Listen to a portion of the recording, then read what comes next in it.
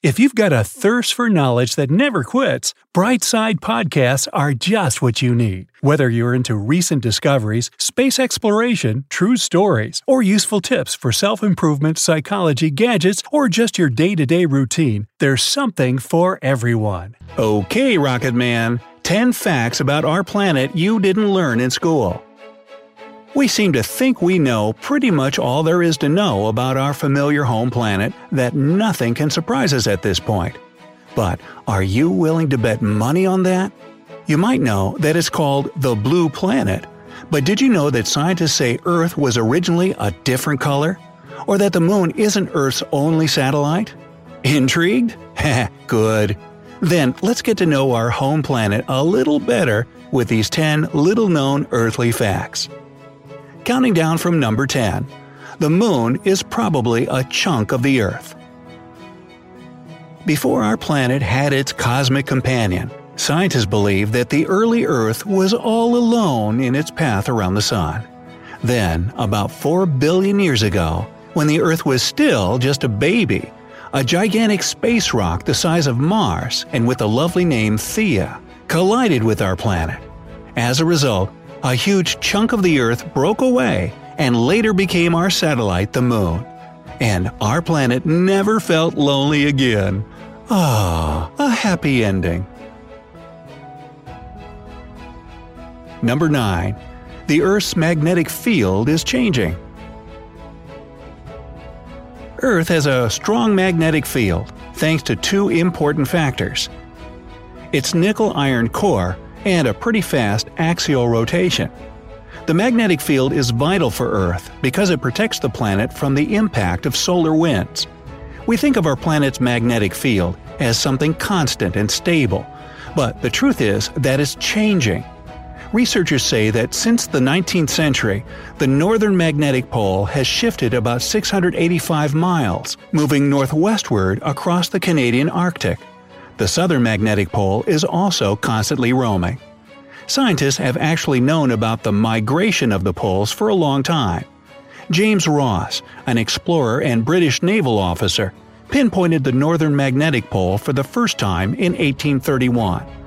He discovered it during his exhausting voyage to the Arctic, where his ship got trapped in the ice, forcing the crew to spend a harsh 4 years there. Maybe that's why nobody went back to that place until the next century. In 1904, Roald Amundsen, a polar regions explorer from Norway, reached the North Magnetic Pole again and was surprised to find that it had shifted 31 miles since Ross's discovery. Hey, you can't keep a good pole down, you know what I mean? You just gotta let them wander. Number 8. Gravity isn't the same everywhere on the planet. Earth, despite common belief, isn't perfectly round. It's more like a squashed sphere, kinda like how my head is shaped. So its mass is irregular and differs in various places, which causes wobbles of gravity in different areas of the planet. One of these gravitational anomalies is found in Canada's Hudson Bay, where the gravity is much weaker than anywhere else on the planet. A 2007 study found the reason for such a phenomenon is melted glaciers. That area was once covered with a thick layer of ice. When that ice later melted, the imprint of this glacier partially pushed aside some of the Earth's mass in that region. It's precisely this slight deformation of the crust that can explain the 25 to 45% weaker gravity there. Ooh, they should open up a spa. Sounds like a great place to lose some weight and not have to work so hard, huh?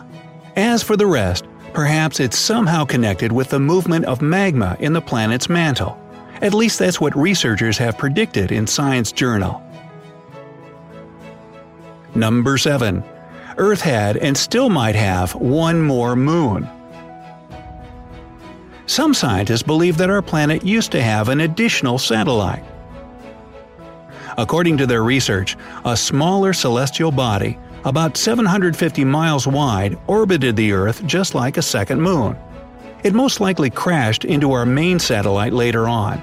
Such a collision could explain why the two sides of the moon look so different from each other, one being heavily cratered and rough. Scientists also don't rule out the probability that one day Earth will get another satellite. Even today, there are tons of celestial bodies that follow the planet. They're mostly temporary companions though. But scientists say that the gravitational field of our planet occasionally captures even quite big asteroids that spin around the Earth for several months, or about 3 rotations. After that, they move on in their journey across the expanses of the cosmos. Kinda like hitchhikers. Number 6. There are moonquakes on the moon. Now, earthquakes, or rather moonquakes on the moon, aren't something from science fiction. They actually happen. They don't occur as often as those on Earth, but they are much deeper and closer to the center of our satellite, about halfway between the surface and the core. Scientists believe this phenomenon has something to do with the gravitational force between the Earth and the Moon. So we can truthfully say to the Moon, "Hey, your quake is not our fault." Get it? Fault? Alright, let's move on. Number 5. Our planet is covered in gold. Really? About 20 million tons of gold can be found inside our very own planet and in the seas. If all this precious metal could be extracted, it would be enough to cover the entire surface of the planet in a 2-foot layer of gold. And if we gave everyone an equal piece, each one of Earth's inhabitants would get 9 pounds of this treasure. But don't rush out to dig up your backyard just yet. The metal is extremely diluted. You can only get a gram of gold for every 100 million tons of seawater. But can't we at least try? Please? Number 4. Earth used to be purple. Now, Dr. Shilda Sarma, a microbial geneticist from the University of Maryland, hypothesizes, which is a $10 scientific word for guesses, that our planet was once purple. He thinks that ancient microbes probably didn't use chlorophyll, but other molecules to process sunlight. These molecules most likely would have given a violet hue to the microbes, turning the entire planet purple. Man, Prince was born way too early. He would have loved that. Number 3. The tallest mountain on the planet isn't what you think. Now, this may seem shocking, but the title of the tallest mountain in the world might be stolen from Mount Everest. No doubt this enormous mountain reaches 29,029 feet above sea level, and there's no other mountain on Earth that stands so tall.